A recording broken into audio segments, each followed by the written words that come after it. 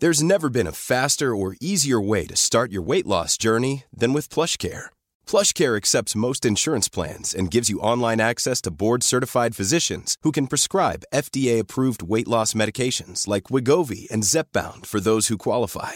Take charge of your health and speak with a board-certified physician about a weight loss plan that's right for you. Get started today at plushcare.com/weight-loss. That's plushcare.com/weight-loss. plushcare.com/weight-loss. But Okay. the next book I loved.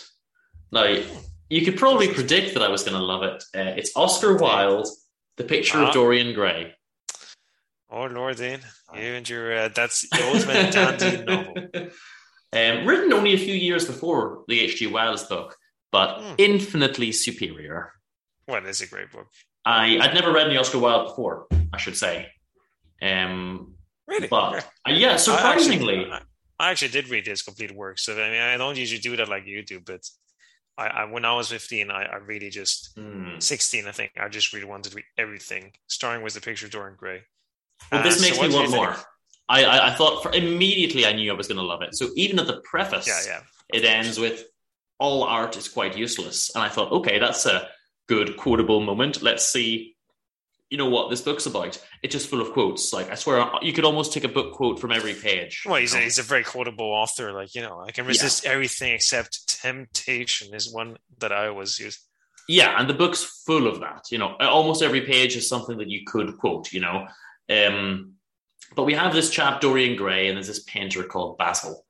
And Basil he's painting Dorian, and there's Sir Henry's just their friend, or Lord Henry, actually, sorry, it is. And he's their friend, and he comes in and kind of fills Dorian with some quasi-philosophical nonsense, essentially. But Dorian's beautiful, okay? He's very, very beautiful. That's the key thing.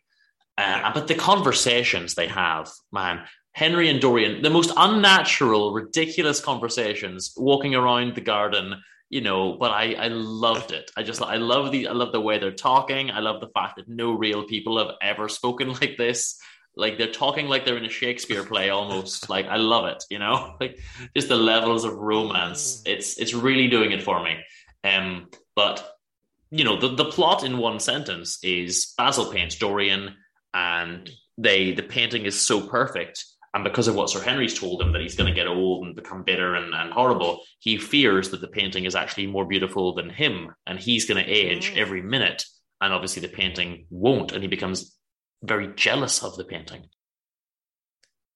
And at the start, they talk about whether or not Basil should show the painting, in a gallery. And he says, no, I can't, because I've put too much of myself into this. Basil loves Dorian, not in like not a romantic love. He just he admires his beauty, and he says, like, we saw each other at a party, and we both looked at each other and, across the room, and we just knew that we were meant to be together, but not in like a romantic way again, just in this platonic, like, I'm attracted to the beauty. You're such a charismatic figure. I just need to have you in my life, and I'm going to paint you, and that's all he does. And he, and basically Basil never does anything as good before or after. This is his best piece. And so Henry wants it, and they say, no, you can't have it. It's Dorian's. It was always Dorian's, and Dorian gets to keep the painting. But Dorian reminds me a little bit of Jekyll and Hyde at times. He goes around the town doing a bit of the old swashbuckling, doing a bit of getting up to some chicanery and doing a lot of bad things. And this Basil starts to say, how come everyone leaves the room when you walk in, and you've got a really bad reputation and no one likes you, and all this kind of stuff, and he's just going around the town causing trouble, kind of Hyde style. And really, it turns out that he's really not a very nice person, and he's quite horrible to people. And every time he does bad things, the painting changes. And and it just becomes uglier and uglier with all the things he does. It's really about morality, isn't it? That sometimes the things we do and the way people react can make us think, so they didn't like that.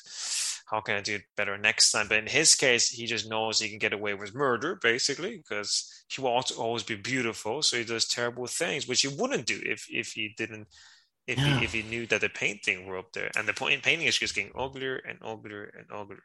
Yeah, it's a really interesting concept, but the curious thing is, yeah, that's a good point. You know, if he knows this is happening, why does he keep doing bad things? But it's strange. You know, he seems to not be able to resist doing them, and he just puts the painting away at one point and doesn't want to see it, you know, because he knows he's afraid of anybody else seeing it. You know, he thinks everyone's going to see this painting. I've got to lock it up in this room where no one can see it and dismiss some of the servants and whatever. They just want anyone to see this painting. And basically the painting of it is a painting of his soul. And it just the painting is his soul. So there's a very important detail when he sees the painting and he wants to swap. He says, I'm going to age and the painting's not.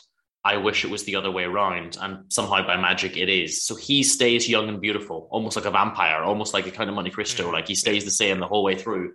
And everyone else starts to, you know, they wonder, like, this guy, he looks, you know, 20 when he's 40, essentially, like he just never ages. But the painting is like getting old and ugly and vicious and mean looking, you know. And then he does he does really bad things. There's murders and things in the book. But I love this quote from near the beginning. Basil doesn't understand Dorian. He understands his own perfect vision of Dorian, but he idealizes Dorian. And Dorian's not a good chap, and Basil never realizes it. And Basil's shocked, and he says, "You're not jealous of material things, are you?" And Dorian says, "Yes, I'm jealous of everything whose beauty does not die. I'm jealous of the portrait you have painted of me." You know, and right to the end, Basil is like shocked that people don't like Dorian. Like he just thinks that because he's beautiful, essentially, that this ancient Greek idea actually that beauty is tied in with morality, you know, and he just assumes that because he's beautiful that he's good, and he's not. And at one point, Dorian meets a nice lady, and that lady's called Sylvia. Sybil Vane meets Sybil Vane. And he doesn't tell her his name, so she calls him Prince Charming, and that adds to his mystique, you know. So, but he's horrible to her. Like he used to see her plays every night, and her plays are amazing, and she's a great actress. She did all Shakespeare, so she plays Juliet and all the others. And he falls in love with her. But this girl doesn't really know it. She's like 16 or 17. She doesn't know anything apart from that she's been acting in the theatre since she was a teen. That's what her mum told her to do. That's all she knows. So she speaks like a Shakespeare character. Like she doesn't understand anything outside of the play. She acts every 7 nights a week. That's all she knows. And he falls in love with her, and he brings his friends to see her. The problem is, once she discovers real love, the Shakespearean love no longer seems real to her, and she's no longer able to act. And because she does a bad acting performance, he immediately falls out of love with her and hates her immediately. And she's saying, but it's because of you. And he like flings himself onto the sofa in despair. You've killed me. You've killed love. You've killed my emotions. You know, he's very melodramatic, and I love it. And he can't believe that. And they're saying, you know, her mum keeps saying you should marry him. He's a gentleman, you know. And here's an example of her speaking like a Shakespeare character. He is a gentleman.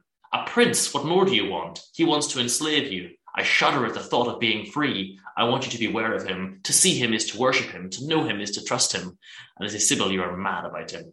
And I love it. She just wants to be his slave almost. Like she's just smitten by him, you know. There's some funny moments in the book as well. It's very unclear whether he really proposed to her or not. And he says, well, I think I did propose to her. I says, my dear Harry, I did not treat it as a business transaction, and I did not make any formal proposal. I told her that I loved her, and that she said she was not worthy to be my wife. And Harry says, well, Harry, which is of course Henry, women are wonderfully practical, more practical than we are. In situations of that kind, we often neglect to say anything about marriage, and they always remind us, which I thought was very funny. But there's a bit of that in the book, and a bit of light. I guess technically it's sexism, but it's light enough to be amusing. You know, there's nothing. I mean, there's some bits where the sexism does get a little bit bad, but the stuff with Sybil's sad. You know, I'm not going to spoil what happens, but you know, she's a Shakespeare character. She has a tragic ending. You know, and Dorian doesn't care, and Basil can't believe that Dorian's just off to the theatre. You know, whilst horrible things are happening to the people he loves. he's just like, well, I don't care. I'm going to the theater. He's just so emotionless towards the people that he's supposed to care about. And then we do see a bit of a moral breakdown. The more it goes on and on, he does get worse. And I don't want to spoil what happens, but there's some really great scenes. It's a really good book. Definitely the best of the books that I've read. You could tell I wasn't that keen on the other three, so that's not. Yeah, but that's a really good book. I'd recommend it, guys. It's an amazing book. I love those type of characters. There's that ultimate lack of morality. He's very vain. He's very beautiful. And the melodramatic moments, you've killed my love, just because you put on one bad performance out of 100, I love it. Well, we have one more. The last book I read is called Burn the City to the Ground by Anne Daniel.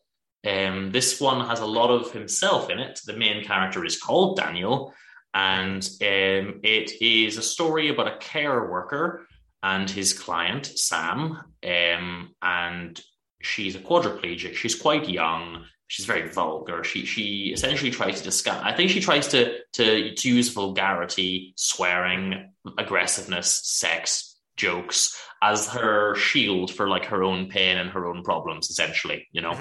And it's just their story, and COVID comes into it, and George Floyd comes into it, and a lot of political events, a lot of current affairs towards the end. Interesting. Okay, so it's very relevant. It's very, very relevant, and it's quite an interesting book. And hold on, PJ. I think I hear the phone ringing. I better answer it. Let's see who's on the line. Right. Hey, you're through the Books Boys. You got Dean and PJ on the line. Who's calling? Hey, this is Anne Daniel. I just I think you guys read my book or something like that. Oh wow. That's it. Yeah, we were literally just talking about it. Yeah, that's a crazy coincidence. It's amazing that you're gone. That is mad. How are you doing, man? I'm doing all right. Just got done with the Christmas holiday. Pretty busy, pretty hectic, but I'm doing okay today. Okay. Got the day off. It's all good. Awesome. So I read your book. I read Burn the City to the Ground. Now tell me, this is your second book, right? It's my second book. My first book is called Corners Untouched by Madness. Both books were kind of critically praised. I mean, I'm not a millionaire, obviously my books aren't world famous, but both books did really well. The new book especially is doing well in Minneapolis and right. Sort of in greater Minnesota, in the United States. That's where the books take place. So, yeah. Wow. So it's resonating with the crowd. Did you write it for this particular crowd, or were you thinking that maybe the book could expand nationwide or international? Well, I think when you write a book, though, the plan is usually for it to get as popular as possible. You know what I mean? So yeah. So, but it's a story about the pandemic and riots in Minnesota. Leading up to that, that's kind of the climax. But so people are especially in Minnesota, are interested in the story. Just because it's sort of like a story about, what's been going on here, and right, relevance. Yeah. And George Floyd is mentioned in it. I mean, I knew who he was. Mm-hmm. I volunteered at the shelter he was working at. So even though he's not like a huge part of the story, it's something that's kind of going on in the background, and then also like when he is murdered, like kind of how my quadriplegic client and I, that the story is about how we react to sort of like his death and stuff like that. So people are really interested in hearing stories like that right now, and there aren't a lot right now. So I mean, I really hope that more people come forward and write sort of about these topics.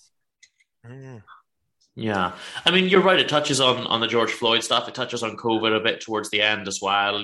So we've got the story about Daniel and everything, and his patient, as you say, Sam. But then we do bring in a few different, current affairs issues, and that was quite an interesting take, because it's not a pure nonfiction book either. It is a novel, but we just bring in a lot of elements. And I wanted to ask you how much of this is real, how much of this is based on real events. When you write, like, actually that's probably the question that I get the most when people are talking to me about this. But when you write a memoir, it's so hard to, like, it's never going to be real, it's never going to be reality, because you're not going to remember conversations. You're not really going to remember I find the hardest thing is, like, the order of events, and how things happen. And you kind of want to set things up where it tells, like, a cohesive story, and where there's, like, a beginning and end. And reality just doesn't really, organize itself in that way all the time. So, I would say it's like, probably 80% exactly what happened. Obviously there's a lot of like vulnerable adults, disabled people, so a lot of it is changed, just to protect them, their identities and stuff like that. But yeah, I mean, it's like mostly true. I mean, it's not like I just made the whole thing up. It's there are certain plot devices that I use to kind of move the story along. Some of the conversations in the book I kind of wanted to use to sort of steer the narrative of the story, just to touch on specific talking points that I felt were relevant. I feel like the whole idea of memoir is to share with the readership what you know, but do it in a way where they don't have to do the work that you had to do, so. Nice. And for a memoir, like, it does, it flows well. It's easy to read. It reads like a novel. It reads like a story that you can easily dip into. I was able to read it in, I think, 2 days, because I just I wanted to find out what was happening, and I found it very accessible to read, which is good. And it's good to know that a lot of it is real. So I wanted to ask you then, right near the beginning, Daniel, I guess, essentially yourself, first client he's given dies day one. Was that something that was, like, really difficult to deal with in the process? Yeah, that was that. It's like that happened day one in the book, but that actually happened a little later in my caregiving career. But it was so significant to me, because it was the first client that I had that passed away. Oh, wow. So I just kind of wanted to illustrate, like, some people that are disabled don't have any family or friends or anyone visiting them. And their caregivers are the only people that are really, like, surrounding them. So that was a very true, sort of part of the book that actually happened. That's exactly how it happened, but it wasn't, like, the first experience that I had. Okay. I just kind of put it in there like that to sort of demonstrate that, moving into my client and caring for her, that some people don't have anybody, and they don't have support systems. They don't have, family or friends coming to visit them. And that's sort of how the Samantha character in my book was, because she alienated everybody. So I just wanted to kind of have a setup where, this is kind of normal for people for disabled people to be in this situation where, and I don't really say that about the client that dies in the beginning of the book. But that was very much like his story too, was that he alienated everybody in his life, and then no one wanted to visit him. And that's just the frustration of being disabled and not especially like not being able to move your body if you have like a traumatic brain injury or whatever it is, you know, people tend to shy away from that. And that's sort of why I use that experience to kind of like open up the story, is just to show. And you know, that's another example of how I sort of use the memoir to kind of narrate and kind of mold the story to how I wanted people to perceive it. Because that actually happened later in my career as a caregiver. So yeah, that was real. That was all real, but it just didn't happen like at that time.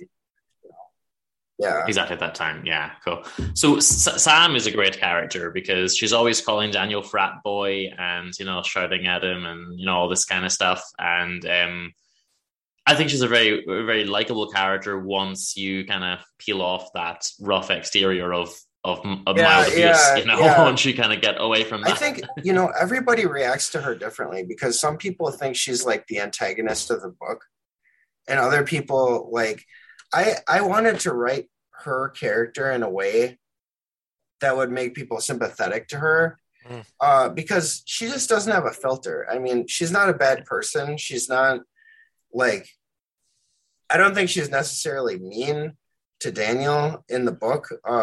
She can seem very angry and disgruntled, but she just wants like to be taken care of properly, you know. And especially like my character is not doing his job correctly, so it's like and I think a lot of people perceive that as her sort of ragging on Daniel as being mean to him. But I mean, being quadriplegic is awful. It's very frustrating. It's very maddening. It's maddening. And I really wanted to show like sort of the human side of that, and how she kind of copes with it, and the way that she copes with it is being very inappropriate and swearing and telling dirty jokes and a little swearing, a little sex stuff. So it's very much like I didn't want her to be an antagonist in the book. Some people perceive her as the antagonist. I to show people why she was so angry. And even in the end, as things are becoming more difficult between me and her, and our relationship is becoming more toxic, it's not like we didn't care about each other. It's not like she didn't care about me. You know, it's just, that's just how it is. You know, it's like living with a roommate that you want to get along with, you want to care about, but there's just too many difficulties and frustrations, and it's not like you hate the person, but I wanted her to be like more of a sympathetic character. And I'm kind of discouraged because a lot of people are like, oh, she's the antagonist, like she's a jerk to you, like she's the bad guy. But that's not really how I really wanted to like write the book, with her as sort of like this aggressor, but that's just how people perceive it, I guess. Interesting. And it's very brave of you to be, well, how much is biography? How much is autobiography? We can guess, I suppose, but it seems to be very. It seems very very naked, the book. So that's very brave of you. Yeah. Was it your intention to talk about yourself and calling the character Daniel? Were you open to the idea? Is it supposed to be very obvious that it's you, or were you trying to sometimes hide some maybe embarrassing facts to yourself? Well, and Daniel is a pen name. So it's all sort of meant to like kind of mask like who I am a little bit.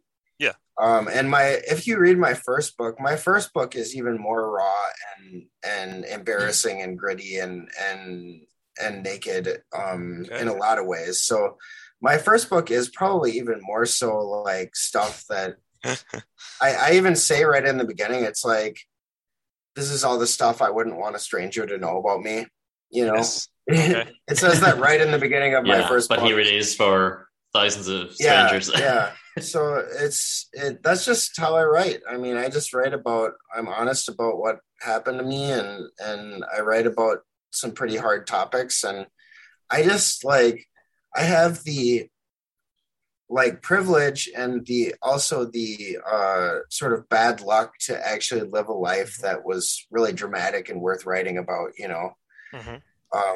It's both a blessing and curse, but you know, that's just how it is. I think like 90% of writing is just having something to say, you know. Yeah, I mean, it seems like you have a lot to say. There's one last little thread I wanted to pull, which is the part where Sam. So she always calls Daniel Dad, right? Because he's kind of strict and she's a bit wild and a bit crazy, and he's a bit more level-headed. You know, there's the part where he finds that she's got drugs, I believe meth, and you know he kind of freaks out about it, and she's like, "Well, whatever." Like, you know, was that real? Yeah. Was that based? You know, was that something that was tough to deal with? Real. Yeah. Everything that happens in the book is real. All that stuff is real. Oh, okay. I mean, I don't know. Like when I wrote it, I was like, "Can I get in trouble for this?" Like, you know? But it's like anything. Like, you know, I mean, the worst thing that they're gonna do to me is tell me I can't be a caregiver anymore. I think, but you know, it's like that was real. And like the England Swings song. I don't know if you guys listen to that Roger Miller song. That was real. We listened to that song all the time.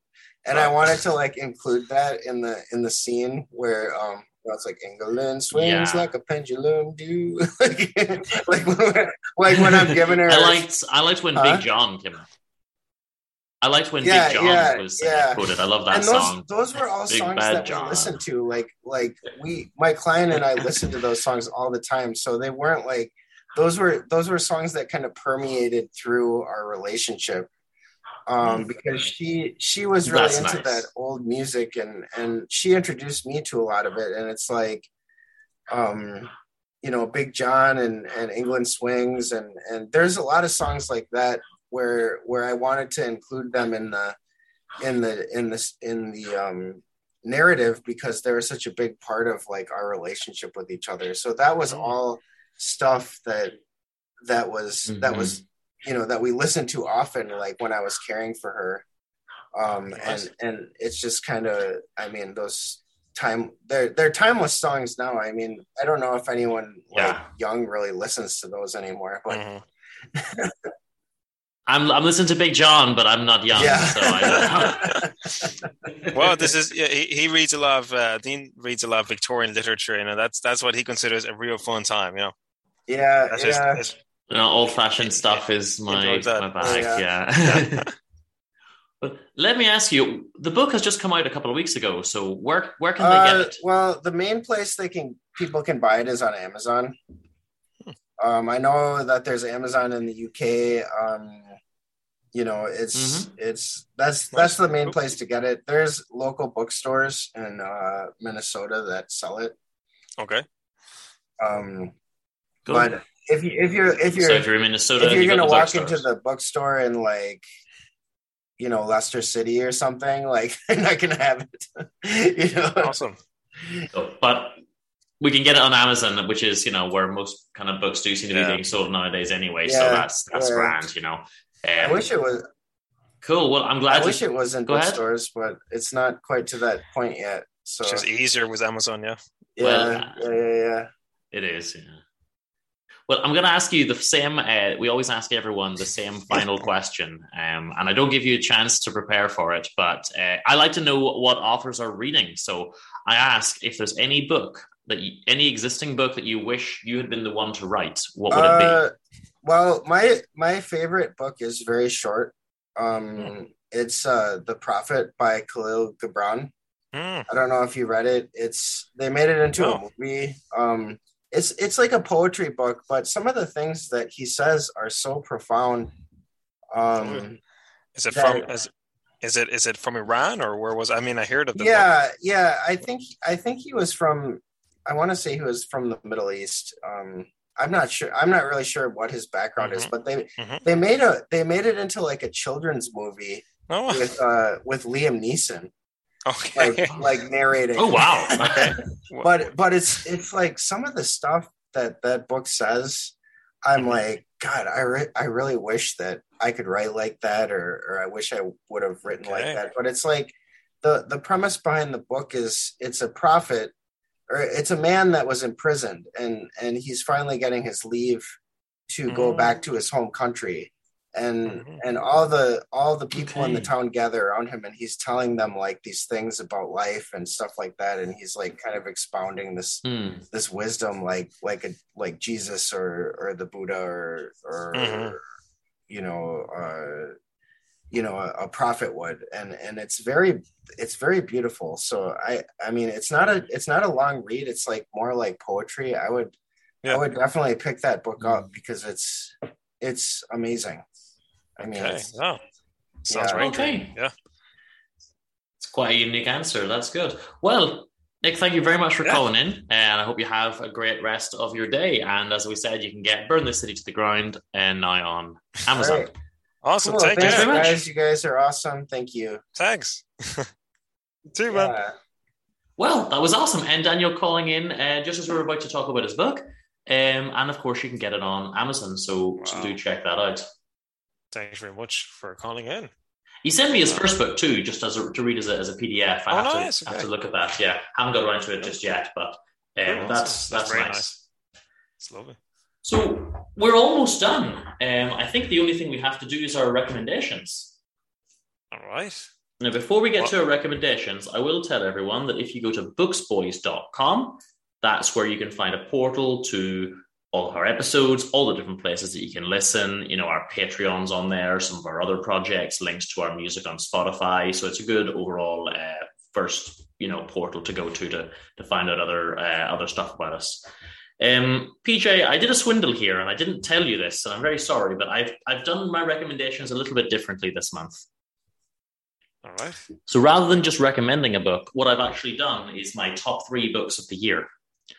These are the top 3 of all the books that as well. Yeah. I should have of other books. The top 3 books that I reviewed on the show in 2021. Okay. So I split the year into 3. I'll do that too then. Cool. I didn't give you prep time. I'm very sorry. But no, I have to improvise. These, and I recorded this in video form. It's already on our Instagram. But my top 3 books of the year. So from the first section of the year, we did episode 5, a whole episode on Zafón, Carlos Ruiz Zafón. And it's the final one in the quadrilogy, the El Laberinto de los Espíritus, the Labyrinth of Spirits. And that's the big, long 1,000-page one that even though it was in Spanish and it was very long, I read it in a week or a week and a half because it was just so amazing. So that's the Cemetery of Lost Books, right? De los Libros Olvidados. Cementerio de los Libros Olvidados. And it's The Shadow of the Wind is the most famous one. It's the first one, but we did a full review of that. So that gets in my top 3. Number 2, around the middle of the year, I mentioned it earlier actually, Dumas' The Count of Monte Cristo. And that, it was hard. I loved all the Three Musketeers stuff, but there's so many different books there and it's hard to pick one. Whereas Monte Cristo is just an amazing book on its own. And it's a very long book again. It's also 1,200 pages, but I absolutely love that one. One of the best books ever. And Alex was telling me it's one of his favorite books as well. Oh, really? Oh, yeah, that's right. Yeah. I almost forgot. It is my number 3 is one of our own authors, Jonathan Edward Durham, Winterset Hollow, the one that we talked about recently. Wow, I still love to read that. That sounds very intriguing. It was so good that it actually did make it into my top 3 of the year. That's the one that Watership Down turns into Battle Royale, and that's all I'm going to say. Great. Well, I'm going to go for, I think I read these all around the summertime as well. I did read the first one, first of all, I read twice in spring, winter, spring, and summer, which is my dad's novel. Karen Burke, musician and author based in Northern Ireland. Highly recommend you see his music and his plays. But he's also got a novel, actually a third novel, which is coming out soon, I hope. And actually it's not a release date yet, so I can't say much more, but it really moved me a lot, the story. It's about Ireland. It's about his childhood at the same time. And it's also a bit of a thriller going on there, but it's philosophical. I can't say more. So I've already reviewed it. It's great. Then I would go to Mommel by Michael Ende, which we reviewed also in the summer, which is about a girl seeking a girl who's got an abundance of time, and these time thieves coming to this Italian city and stealing everyone's time. And she has to basically save the world by giving the people back their time. That's essential. And it's a lovely novel, a children's novel on the philosophy of time. And it's quite scary, actually, at times, in a very philosophical way, in a very sort of weird, it's all about we ourselves are taking our own time. And these time thieves are just a metaphor. Love it, and I'd love to read it again, actually. And third of all, I was thinking Alice Adventures in Wonderland, but I think I'd have to pick Automated Alice, which is a postmodern model. Remember that one? So it's your favorite of them. Yeah, I think I even more than the originals. I really like this postmodern take about Alice, the real Alice, of 1860, going into the future of Manchester, and as a parallel Manchester. Which is basically it's filled with these anthropomorphic creatures, basically, and everything's chaotic. And there's a beautiful chapter in it where she meets the author, and it sounds corny, except it's not. It's actually very philosophical, because it's kind of a thrilling book. It's all over the place. But then there's just this kind of noon part. I think his name is Mr. Midday, and actually Jeff Noon, obviously. Yeah, Jeff Noon. And she meets him, and there's this quiet moment just for a second.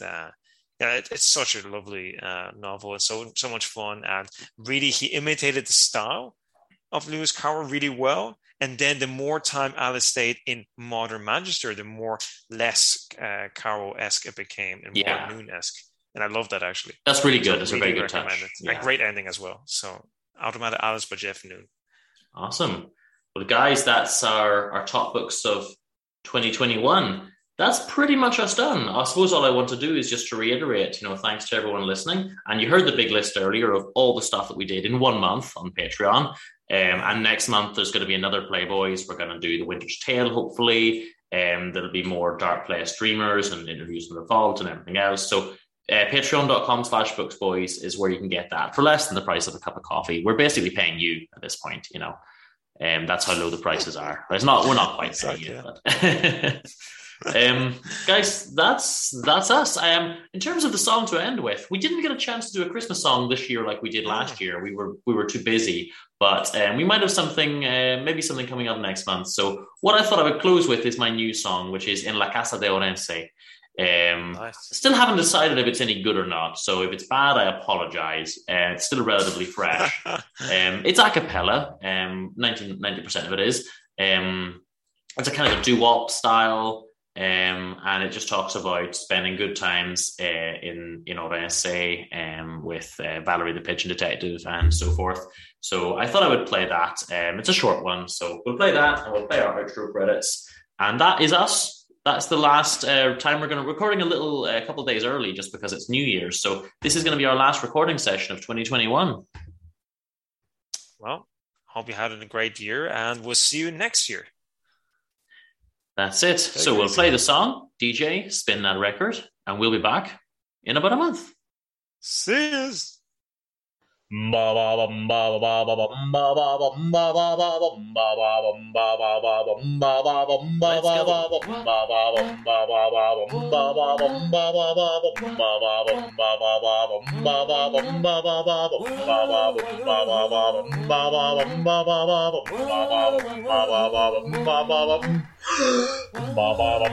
think back to a time when you used to be mine. You were my princess, you were my angel divine. Oh, you were the one, more radiant than the sun. Oh, you taught me so much, watching go like every time. En la casa de Orense, another feast has been made. We're winding, we're done. The first such happy time. You run it up well, and Penny's there too. And I'll say Carrie, and then there is you. Some of the best meals of my life. And then the summer mesa lasted half of the night.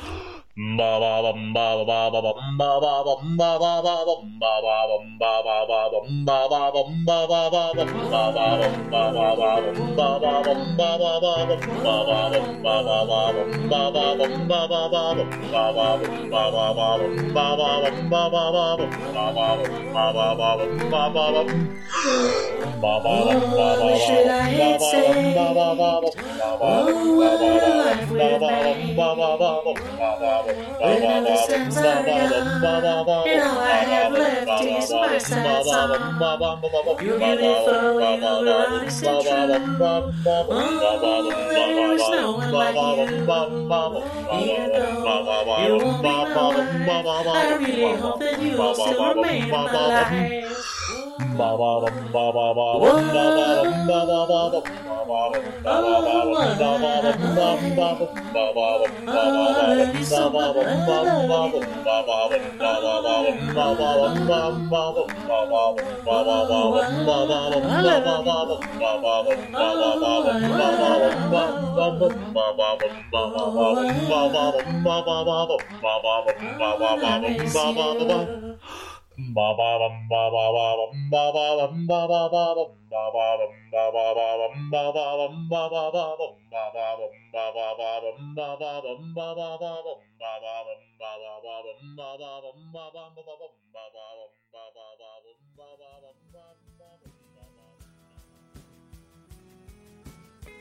Books Boys was presented by The Dean and PJ Burke in association with Thaddeus Penguin Productions. This episode was brought to you by our sponsor, Christmas Aristotle. If you would like to get in touch, you can email us at booksboys@hotmail.com or visit us at booksboys.com. The intro uses Driving in the 70s from the Of Soundtracks and Garage Bands EP by Trapdoor. And the outro uses Dog's Light by Bravo Max from the album of the same name. All music used is either PodSafe or used with permission. If you'd like to support the show, go to patreon.com/booksboys, get the show early and all of our bonus Spoof Fan the Boys shows. And you can also check out our music on Spotify or Apple Music. Thank you kindly for listening to us. Please tell your friends, and come back next time for another episode of Books Boys. Read some books! In his masterpiece, I'm going to have to cut that out now. What's his masterpiece? His masterpiece is often considered. I didn't finish that book actually, but it is very good. Okay.